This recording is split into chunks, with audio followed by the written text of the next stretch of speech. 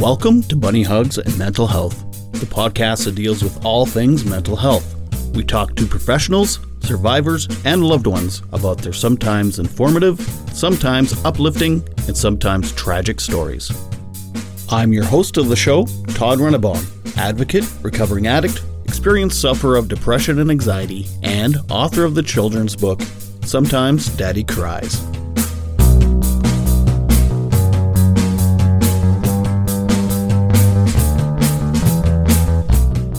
Hello, all you bunny huggers out there. I am Todd Rennebaum, and you're listening to Bunny Hugs and Mental Health on the Saskatchewan Podcast Network. You can go to saskpodcastnetwork.com and find all types of great Saskatchewan-made podcasts. Thank you so much for listening. Thank you for everyone that's been listening for a long time. Thank you if this is your first time listening. I've got quite a few new listeners lately, and I just want to thank everyone for listening. And if you could do me a favor, tell someone about the podcast. Word of mouth would do wonders for the podcast. I believe in it. I think a lot of people are vulnerable and open, and they tell their story to help others, and so that others can relate, and so they don't feel alone. So please tell people about the podcast. Now, before I introduce my guest this week, I want to give a little update of some shows that are coming up. So over the next few weeks, I've got some really great guests. Next week, it's Megan, and she is an actress in Saskatoon. She suffers from psychosis. I talked to a young guy named Teague and his parents. Teague has autism, and they talk about the different mental health issues that Teague has, and also some of the stresses and mental health issues that the parents have to deal with raising someone with autism. After that, I talked to Zach Williams, that is Robin Williams' oldest son, and we talk about addiction. And there's also a Jessica. She grew up with a mother that has bipolar and schizoaffective disorder, I believe, and she was kind of in and out of foster care and whatnot, so she's going to talk about that. But this week, I am talking with Mark Farrant. Now, who is Mark Farrant? Well, he is a really interesting guy. He was sitting on a jury in Ontario, and it was for a murder case, and he ended up getting severe PTSD from being on that jury, from seeing all the graphic images and hearing nothing but murder stuff. He was on the jury for 4 months. Now, I booked the interview to talk to him. In the meantime, I ended up getting a summons for jury selection. I talked to Mark about it, but between recording that and now playing that interview, I actually got selected for jury duty, and I sat on a jury, and I could see how some PTSD could definitely happen. My case wasn't extremely graphic or anything. It was only for a few days, but still, it's a pretty awesome responsibility, and you hear lots of things. So anyway, I'll leave it at that. Mark has done all types of advocating. He's helped create all types of programs, and now if you sit on a jury, you have free counseling after your trial. And it's all because of Mark. And I won't get too into it. I'll let Mark talk about it. So without further ado, I give you Mark Farrant. I was a juror on a graphic first-degree murder trial, also with an NCR defense attached to it, which is the not criminally responsible defense, which is a complicated legal structure unto itself. Mm-hmm. And I'm an ordinary citizen. I've never really stepped in a courthouse before in my life. Was always very interested in the jury system. So when I received my summons, I was, of two minds. I was trepidatious because I was in a new job, a very high profile, stressful position for a large corporation. I had a young family. I was expecting, we were expecting our second child. And and then the other side with me was it was, interested in this. But I was sort of leaning towards, hoping I would be excused. And of course I wasn't. I was selected. And, a lot of people, I think, the reality of the justice system and the trial itself can hit you pretty quickly. So within the first week, it's not like, all kidding aside, but the gravity of the trial hit all of us, I think, on the jury pretty quickly, because witnesses were crying on the stand almost immediately. A 20-year, I think even more than that, a 30-year fire captain broke down on the stand.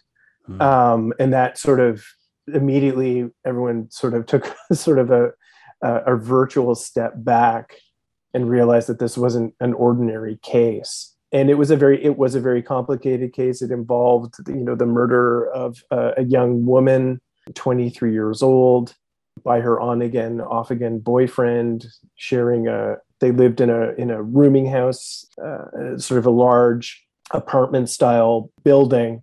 And of course the plea was not criminally responsible because of a mental disorder. You see some things on a jury that you couldn't even imagine, even if you're one who is, reads a lot of true crime or watches a lot of graphic content.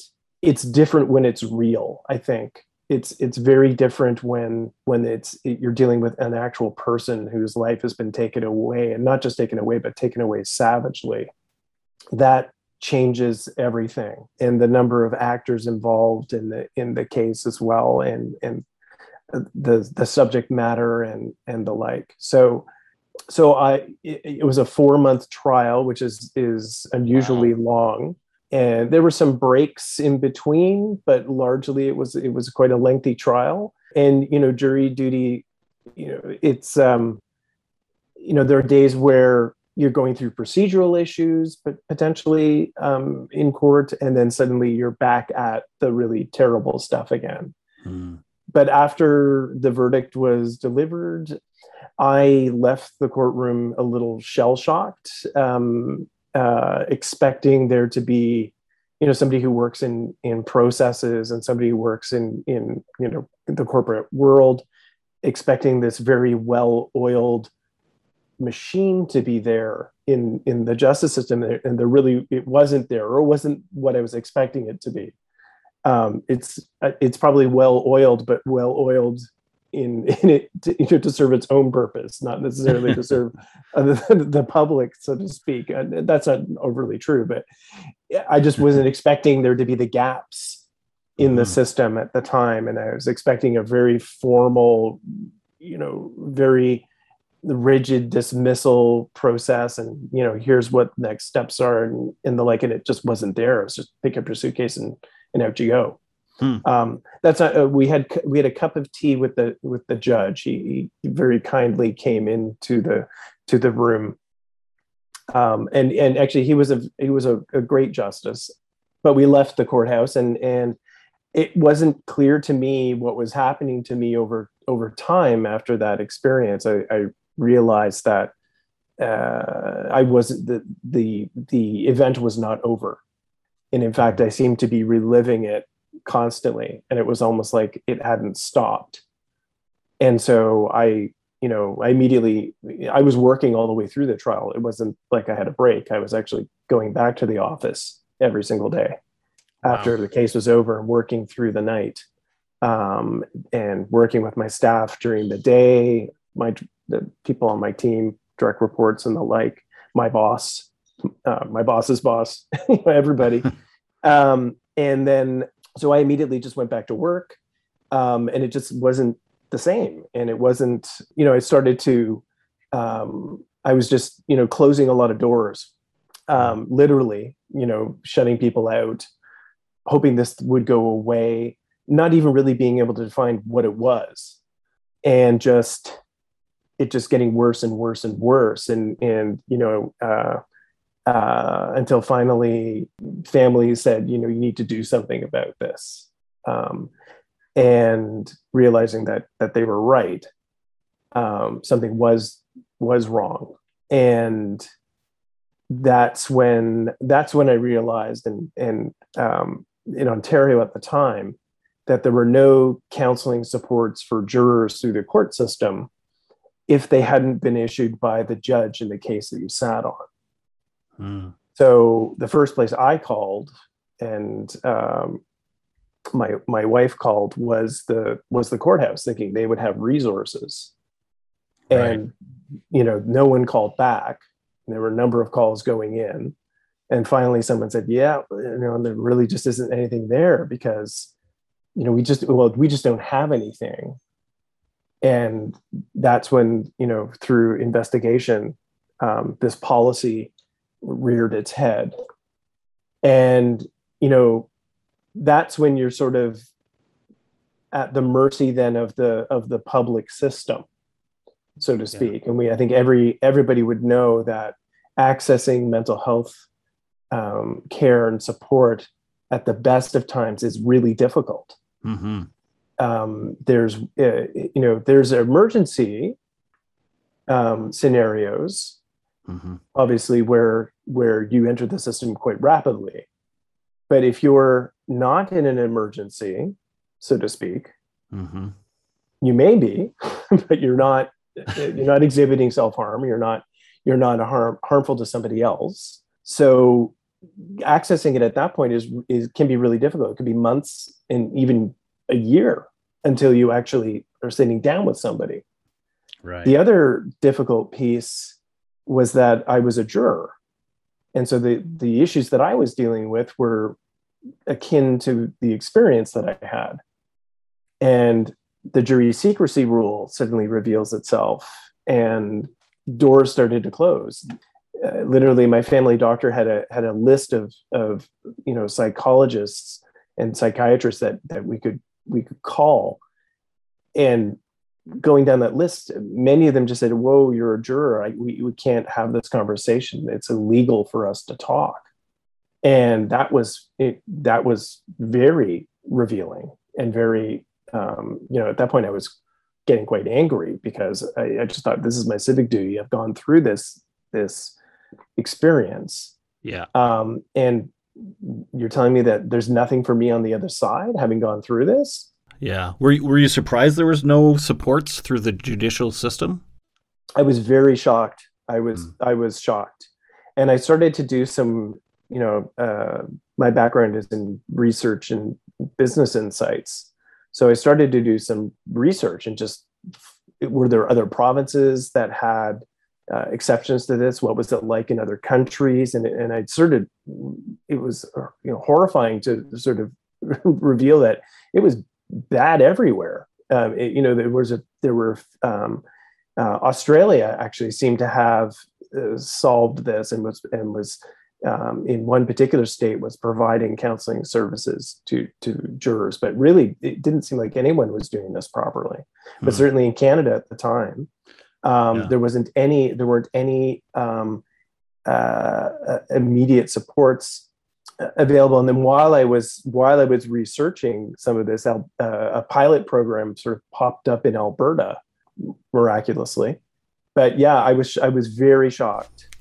So when you said you could get some if it was signed off by the judge, was that like no longer an option for you once you were off the jury? Or so if the judge is, so the trial had concluded, the verdict had been delivered, and that was the end of my jury service. So the judge would have had to have issued counseling in the courtroom and made it available to the jury. That was the policy gotcha. at the time. And that policy actually went all the way back to the Paul Bernardo trial.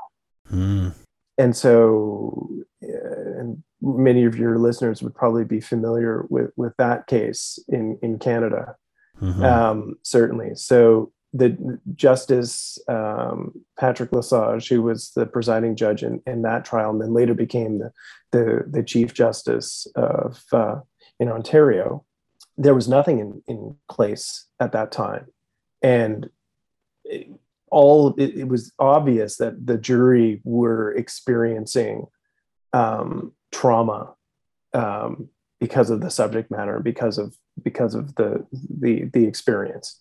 I think the entire nation was traumatized by that experience, and so it was even more devastating for the jury. And the justice himself was feeling it, and he's been quite vocal about his own experiences with mental health, and as a result of that case. So he arranged counseling for the jury, and my understanding is almost all of them used it. And then that policy became a policy, but it was a judicial order. So the problem with that, which we've talked about broadly since then, is that the jury are silent. And so if the jury aren't exhibiting acute symptoms, i.e. crying, in real physical distress in the courtroom, it's not obvious that they're going to be that they're experiencing trauma, and that that could lead to significant ill mental health, because the jury are silent and passive. They're not communicating. They're not allowed to speak unless in certain circumstances. So how can a justice know that they need to sort of trigger that policy? Right? It's very difficult, and justices and Crown and the other actors in the courtroom become sort of desensitized to the evidence over their career. That's probably a good thing in some ways. But they'll tell you, there are cases that stay with them, and so there's a sense of desensitization. But you don't. It's so different when you're there in the material. And you're talking about the public, who it's not a vocation. You don't train to become a juror. The role is exactly that. You're supposed to come into court as a jury of your peers, with no preconceived bias or notion about this case. Right. So when you get selected, do they warn you at all prehand that this could be a really graphic, traumatizing? Very rarely. Yeah. Oh, okay. Very rarely. And I ask because I set up this interview with you, and not a week later I got a summons. Oh wow. I'm not selected yet, but I'm going to be. Yep. Yeah. So I was like, oh shit. Now I'm really curious, but. Well, listen, jury duty is for many a very rewarding experience. It is, because you are participating in the last remaining mandatory civic duty left in our society. Right. You are an active participant and voice in the justice system, and for many coming through that, many would say yes, it actually was very interesting and it was very rewarding. That's the experience we want to have, and especially even if it was difficult, we now have more resources for jurors at the other end of the system, partly because of my experience and others connected to the work that we do. But they typically don't warn you. They typically don't, because again, they don't want you to form an opinion. But in some cases, they will. They'll say, just there may be some difficult images, and that's about it. Huh. Do they say that in the selection, like when they're going to select the jury? They're like, are you susceptible to, getting traumatized by graphic things? Well, so And again, I'm not a lawyer. I'm not a legal expert. I'm an advocate. Yeah.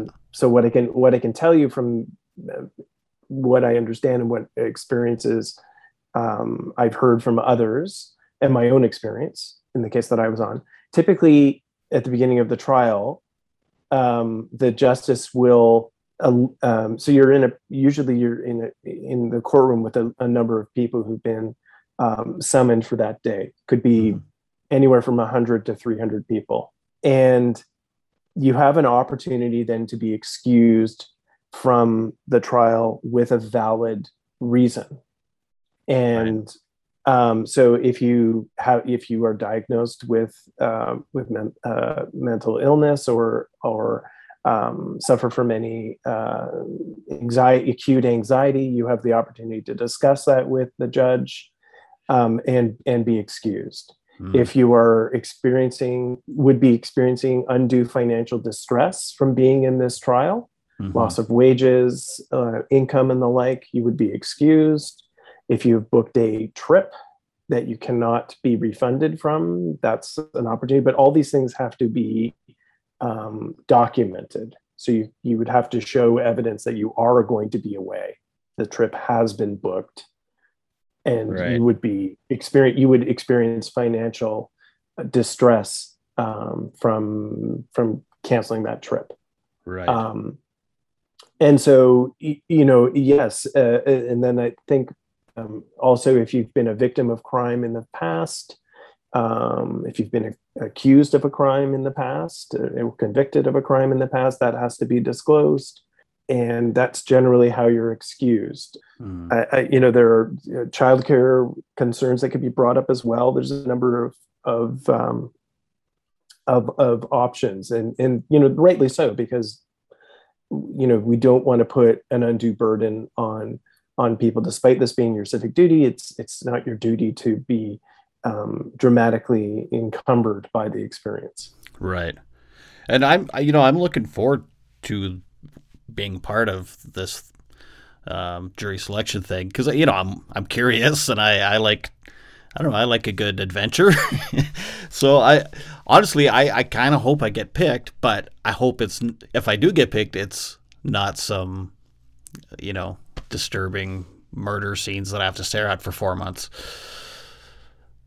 which I don't know what the odds are of that, but well, that's just it. And so we don't choose the trial that we sit on. We don't choose the evidence that is presented to us.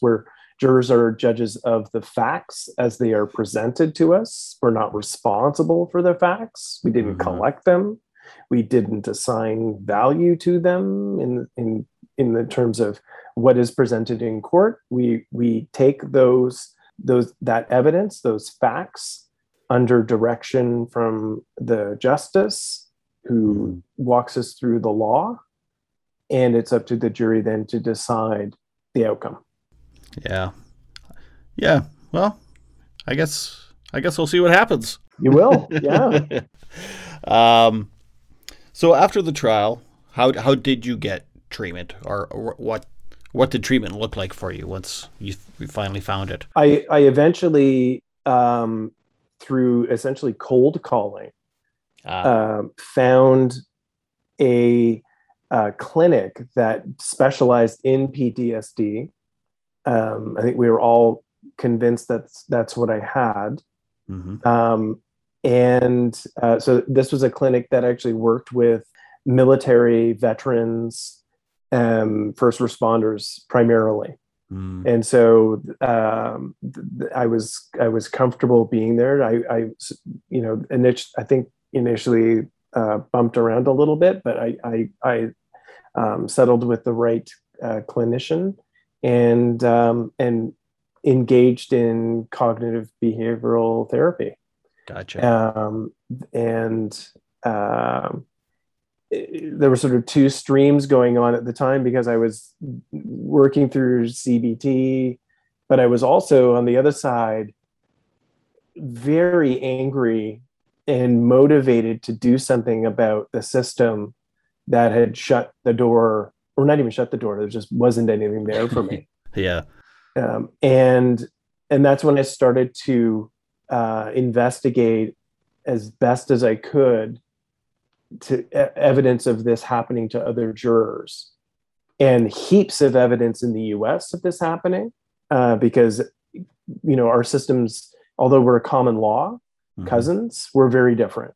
Because in the US, as a juror in most states, I can stand on the steps of the courthouse and tell you exactly what I was feeling and how we reached a decision in that case, and get a book deal. or appear on the Today Show, or whatever it is. Jurors, the system there is open. It's open democracy, and it's open. The justice system is much more transparent. Here it's not, and actually in most sort of Commonwealth countries that from the British roots in British Commonwealth law, we're very similar. So the jury are silent, they are anonymous, the media are not allowed to identify them or approach them, and you remain anonymous throughout the experience.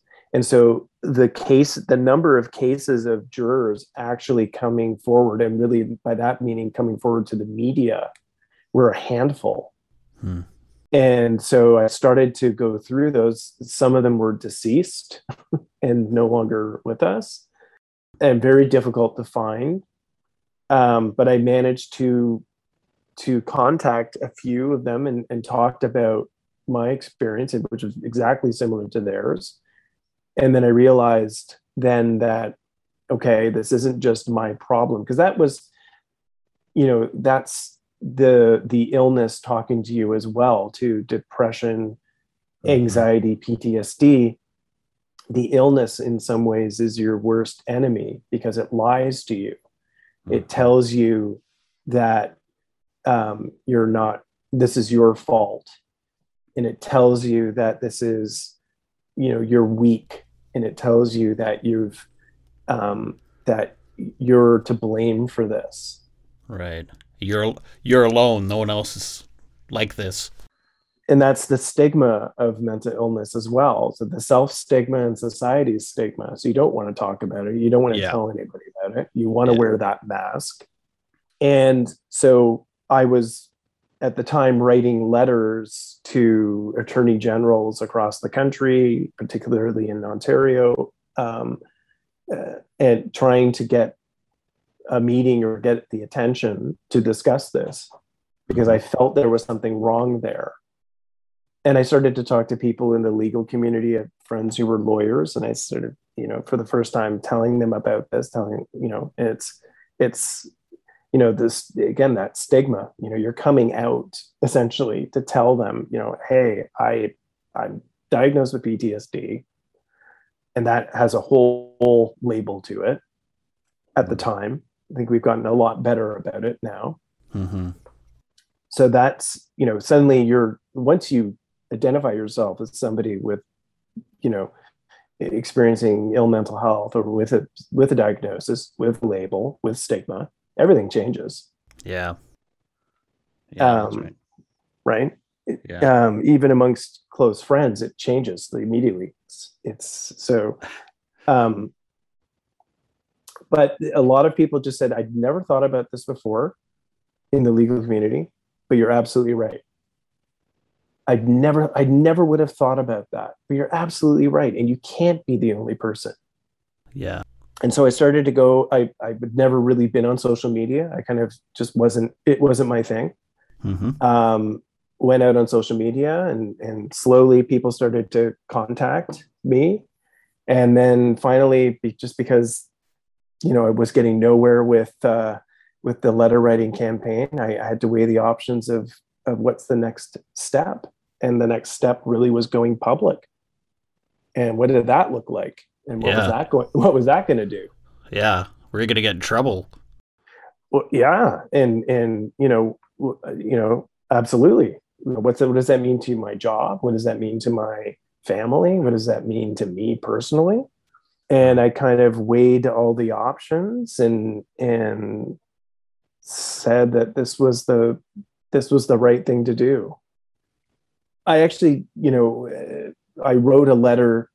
I thought the one person, and a friend agreed, the one person who probably would know most about what you're talking about was Justice Lesage himself.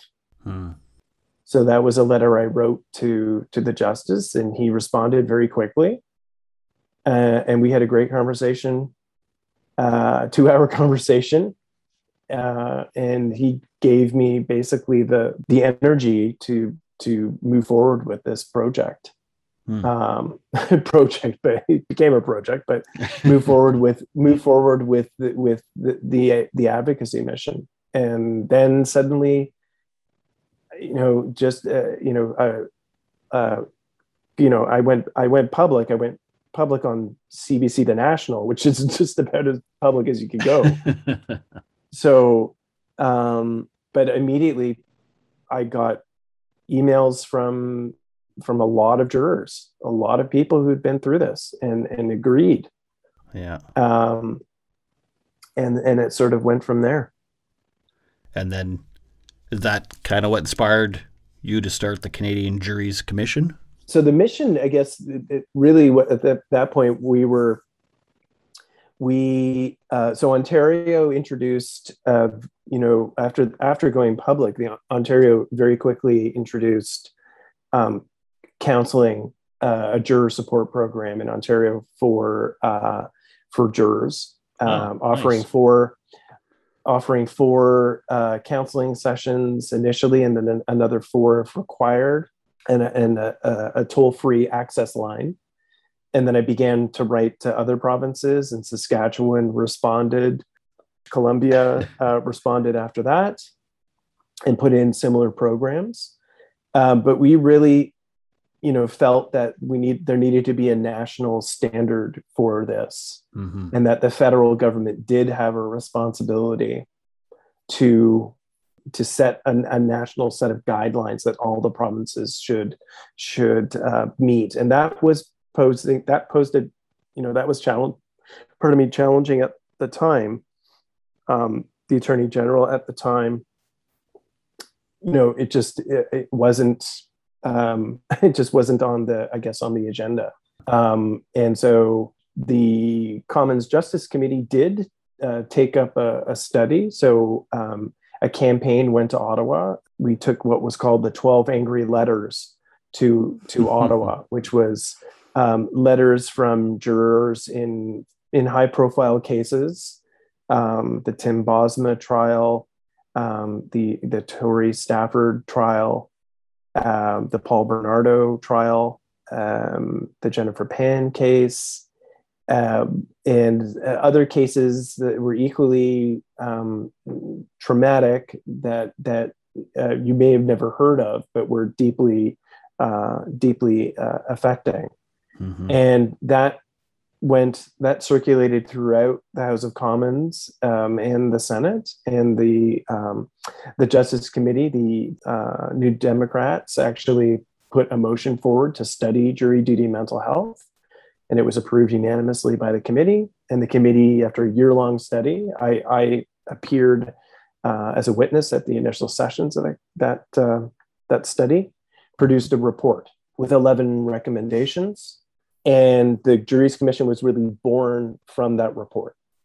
I see. So those 11 recommendations, which sadly weren't really being uptaken by the provinces. And so the report was tabled. We got a lot of media attention from that report. And it's still really an excellent guideline for number of nations have looked at it too, not just Canada. But those recommendations, just nobody was really picking up on them. So I decided to form this organization to actually bring life to those recommendations through programs. And that was the birth of the Canadian Juries Commission. Now, so what does the commission do now exactly? Like, do you have to fundraise and then you help jurors that aren't getting the support they need from their provinces, or? Well, we modeled ourselves after the Mental Health Commission of Canada, which was created under the Stephen Harper government. And so the Mental Health Commission of Canada is essentially a government funded organization with a federal mandate to be a catalyst and solutions provider to the provinces and the healthcare sector for mental health. And so they sort of sit between the federal government and the provinces. And we said, well, we could do that exact same role for jury duty. So we could build programs and solutions that the provinces could use free of charge, so to speak, through federal funding. Gotcha. So let's create this program and bring it to the provinces and show its effectiveness and provide it to them, and also to the private sector and the public directly.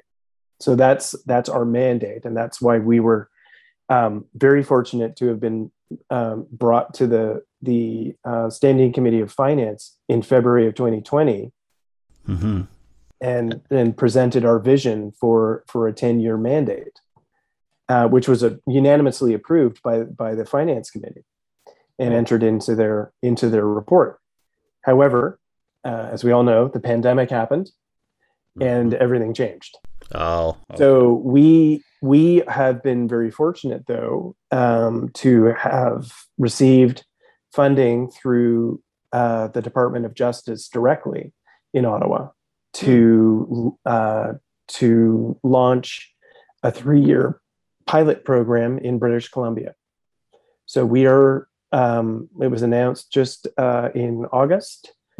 After meeting David Lametti, the Attorney General, to provide us with 3 years of funding to produce 2 programs in BC as part of our pilot. One is training for sheriff's officers in British Columbia who manage the jury on a day-to-day basis in court, to provide them with mental health, first aid, self-care, and resiliency training that they would impart on the jury.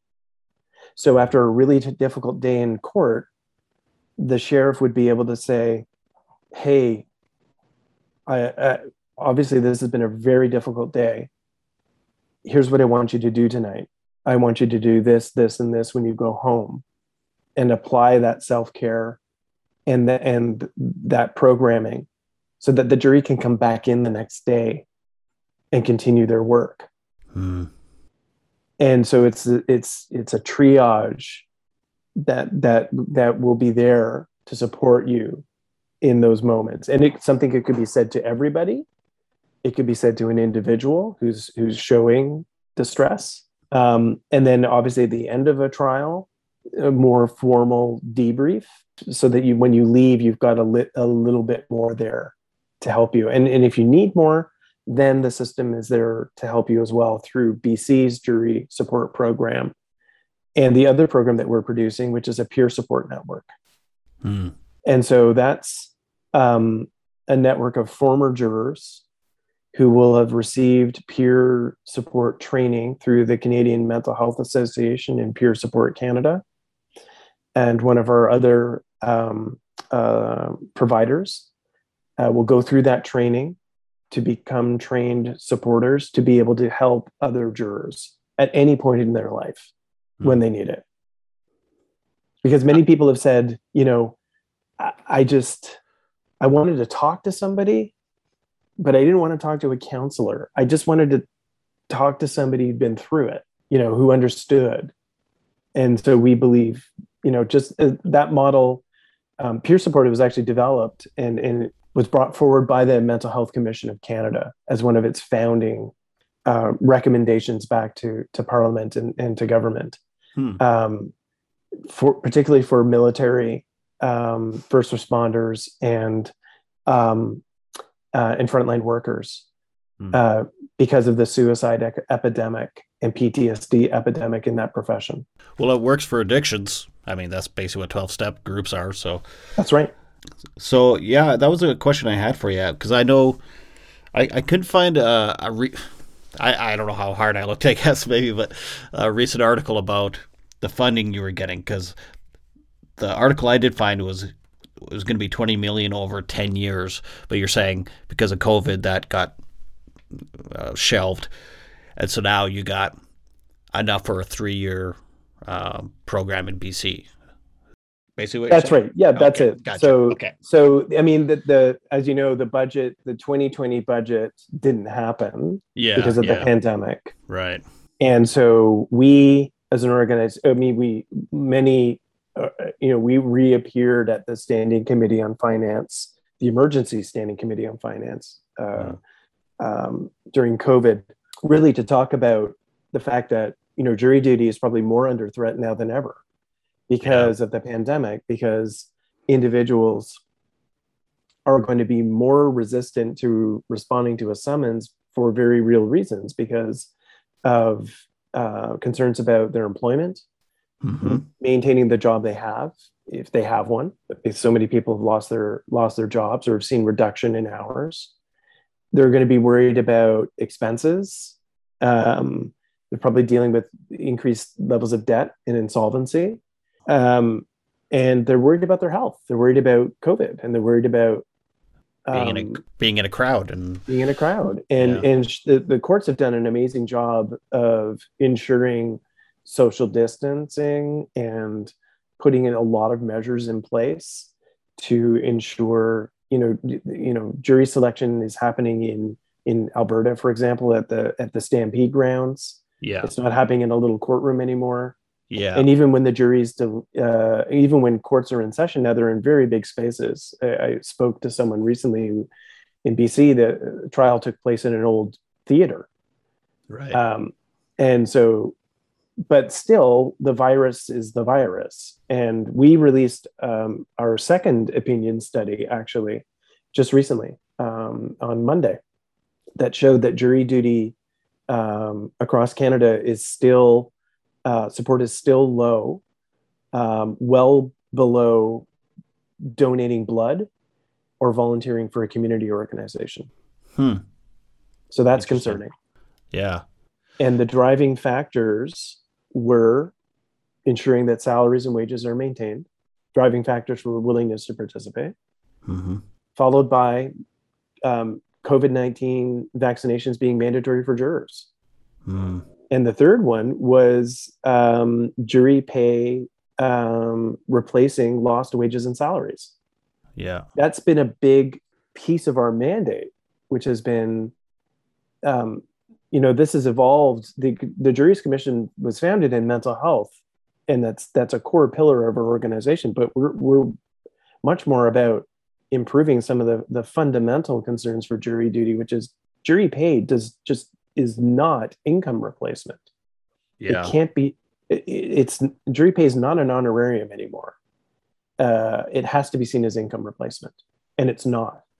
Well, if I do get chosen to be on a jury, luckily I don't make that much, so it pretty much covers what I would be making. But. Well, so Saskatchewan has increased. So Saskatchewan has done a fantastic job. Saskatchewan has increased jury pay. It's one of the few provinces during my time as an advocate, and I can't take credit for that particular change, but I certainly did write to them about it. It's $110 a day. That's right. Yeah. And where before it was, I believe, 30. Oh my God. Right. Yeah. And so that would have covered my gas. Well, yeah, not in my car. So, I mean, in downtown Toronto or even Calgary, Vancouver, in Saskatoon, I imagine, parking your car downtown for a full day is $20 to $30 a day. Yeah. Near the municipal courthouse. Yeah. And if you're on a lengthy trial, that adds up. Yeah. And that's out of your pocket. And in many provinces, that's not reimbursed. So in Ontario, you're not even paid for the first 10 days of trial, and then it's only $40 a day. Really? Yeah, for the first 100 days of the trial. Then it rises to $100 a day. Oh my But God. even then, $100 a day in every province but one in this country, an employer is not mandated to maintain your salary legally. Huh. Only Newfoundland and Labrador is our employers. There's no jury pay in that province, Oh, but the employer must maintain your salary. so you get your full wage. You get your full wage, and your salary and benefits are not discontinued. Huh. Everywhere else, it's really at the discretion of the employer. So many large corporations have put those contingencies in place, but that's the exception. They're for small and medium-sized businesses, they're not obligated to do it. Yeah. And so if we're talking about improving diversity in the justice system and combating systemic racism in the justice system, raising jury pay, it suddenly does an enormous service to the public, because it allows people who work in retail, who work in tenuous employment in the gig economy, which are overrepresented by BIPOC Canadians, to attend court. And suddenly the complexion of the jury duty, so to speak, changes overnight. If fact is a fact, if we're concerned about all white juries, suddenly raising jury pay does an enormous service almost immediately, removing that financial barrier. So really, you're doing kind of two things. You're advocating for mental health for juries, but also to improve the jury system, really, or improve the jury. I don't want to say quality, but the jury. What am I trying to say here? Well, we're these barriers and these processes have existed for decades. Yeah. Jury pay in Ontario is exactly the same as it was in 1995 during the Paul Bernardo trial 26 years ago. Yeah, that's mind-boggling. It's just absolutely mind-boggling. And Tina Danzer, who is juror number one on the Bernardo trial, is my colleague at the commission, has been there with me right from the start. Our commission is made up of both former jurors, also psychologists and psychiatrists, litigators, other activists. We have two very excellent and strong representatives from the Indigenous community, one from the Indigenous Bar Association. We've built this program and our mandate in cooperation with so many stakeholders to make the justice system better, because it can't continue operating like it's 1995. And if we're making investments in modernizing the court electronically, the pandemic kind of forced us to do that. We have to build back better by, ensuring that jury duty is well supported. In the States, people aren't showing up. They just aren't. It's not even just a few people. It's like, there was a quorum of, they were expecting 300 and 11 people showed up. Wow. And we've been concerned that might be the case here too. So we brought that concern to the Standing Committee on Finance during COVID-19 and said, we need to be prepared for the fact that Canadians won't respond to their summons, again, for very real reasons. Yeah. During the pandemic and post-pandemic, because I want to keep my job. I don't want to upset my employer. That's why an entire pillar of our organization is dedicated to workplace support and workplace advocacy, to ensure that we're talking to Canadian employers to say, it's your duty to support jury duty. Just as we've supported public health, Right. You have a duty to support your employee when they receive their summons, and not pressure them to find a way to get out of it, but support them and maintain their wages and salary. And also there's a duty of care that you have and responsibility you have for when your employee comes back to work, especially after being on a traumatic trial. Well, that's all really great stuff you're doing. In fact, the CMHA thinks so as well. We're really we're really thrilled to have them as a partner, and working with us directly on one of our programs. The Center for Addiction and Mental Health are enormous supporters of our work, and they helped me enormously personally. And so I'm thrilled to be working with them and giving back as well. Well, they even declared you one of the top 150 leading Canadians for mental health something. I don't know what the title is exactly, but they're very impressed with you.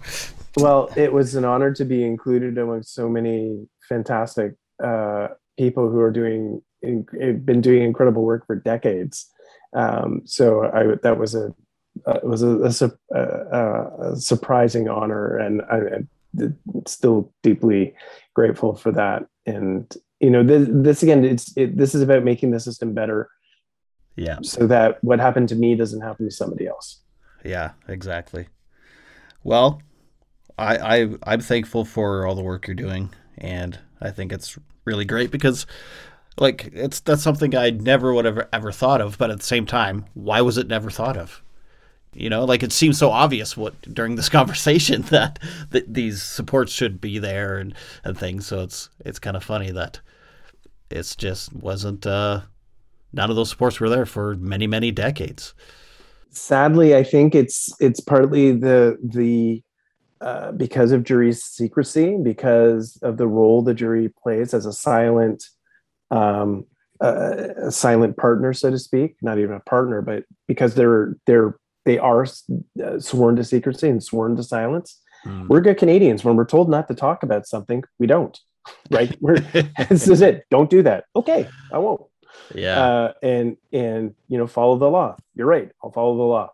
And so for decades, people have been walking around with this on their backs and didn't have the opportunity to talk about it. I mean, I'll tell you, the letters that we received from jurors going to Parliament. I mean, some of those jurors had never talked about that with anyone, hadn't talked about it with their spouse. So nobody had spoken about it. And I'm not going to take total credit, but I spoke up, and that started the movement, and I'm proud, deeply proud of that. But obviously in the US, jurors have been vocal for. That's the other side of the coin. The jurors there are vocal, but still the system down there is just as fractured and just as problematic. Jury pay in the US, I mean, in Texas, it's $6 a day. It's mind-boggling. But I think there, the ideological battle, it being a duty, in the American vein, in the sense of the word, is now being questioned because of COVID. Because people, how can you expect to pay $6 a day and have people willing to drop their jobs because their jobs aren't protected and come in? Yeah. And so I think this is, jurisdictions across the world are now grappling with this. Ireland, they don't pay. There's no jury pay at all. There's no employee protection either. And in Ireland, again, jurors just aren't coming to court. They're just not showing up. I'm all about doing my civic duty, but in some way, in a lot of ways, I don't blame them. Like it's not 1950, right? It's not Ozzie and Harriet. It's not 1950. It's a different world where the cost of living is so much more expensive. We have bills, we have responsibilities.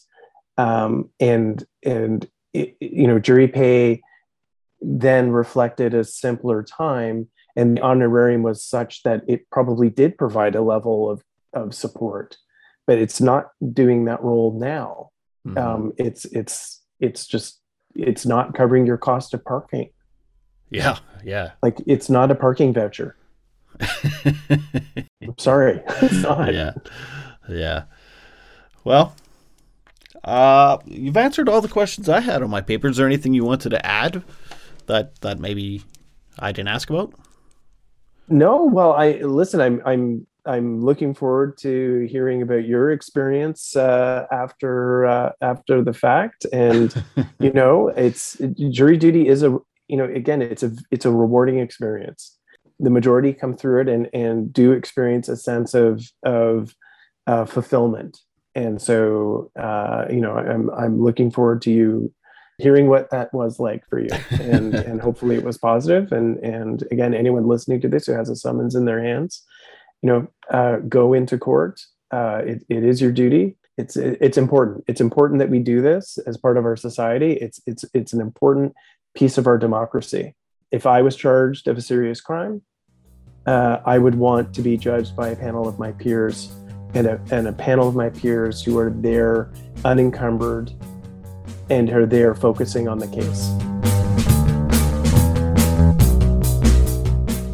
Thank you so much, Mark. That was a really great conversation. I learned a lot, and I was somewhat prepared going into jury duty because of our conversation. And that's something that seems obvious now. Why wasn't there counseling for jurors? They see and hear all types of graphic stuff. Like, what took so long? Anyway, thanks again, Mark.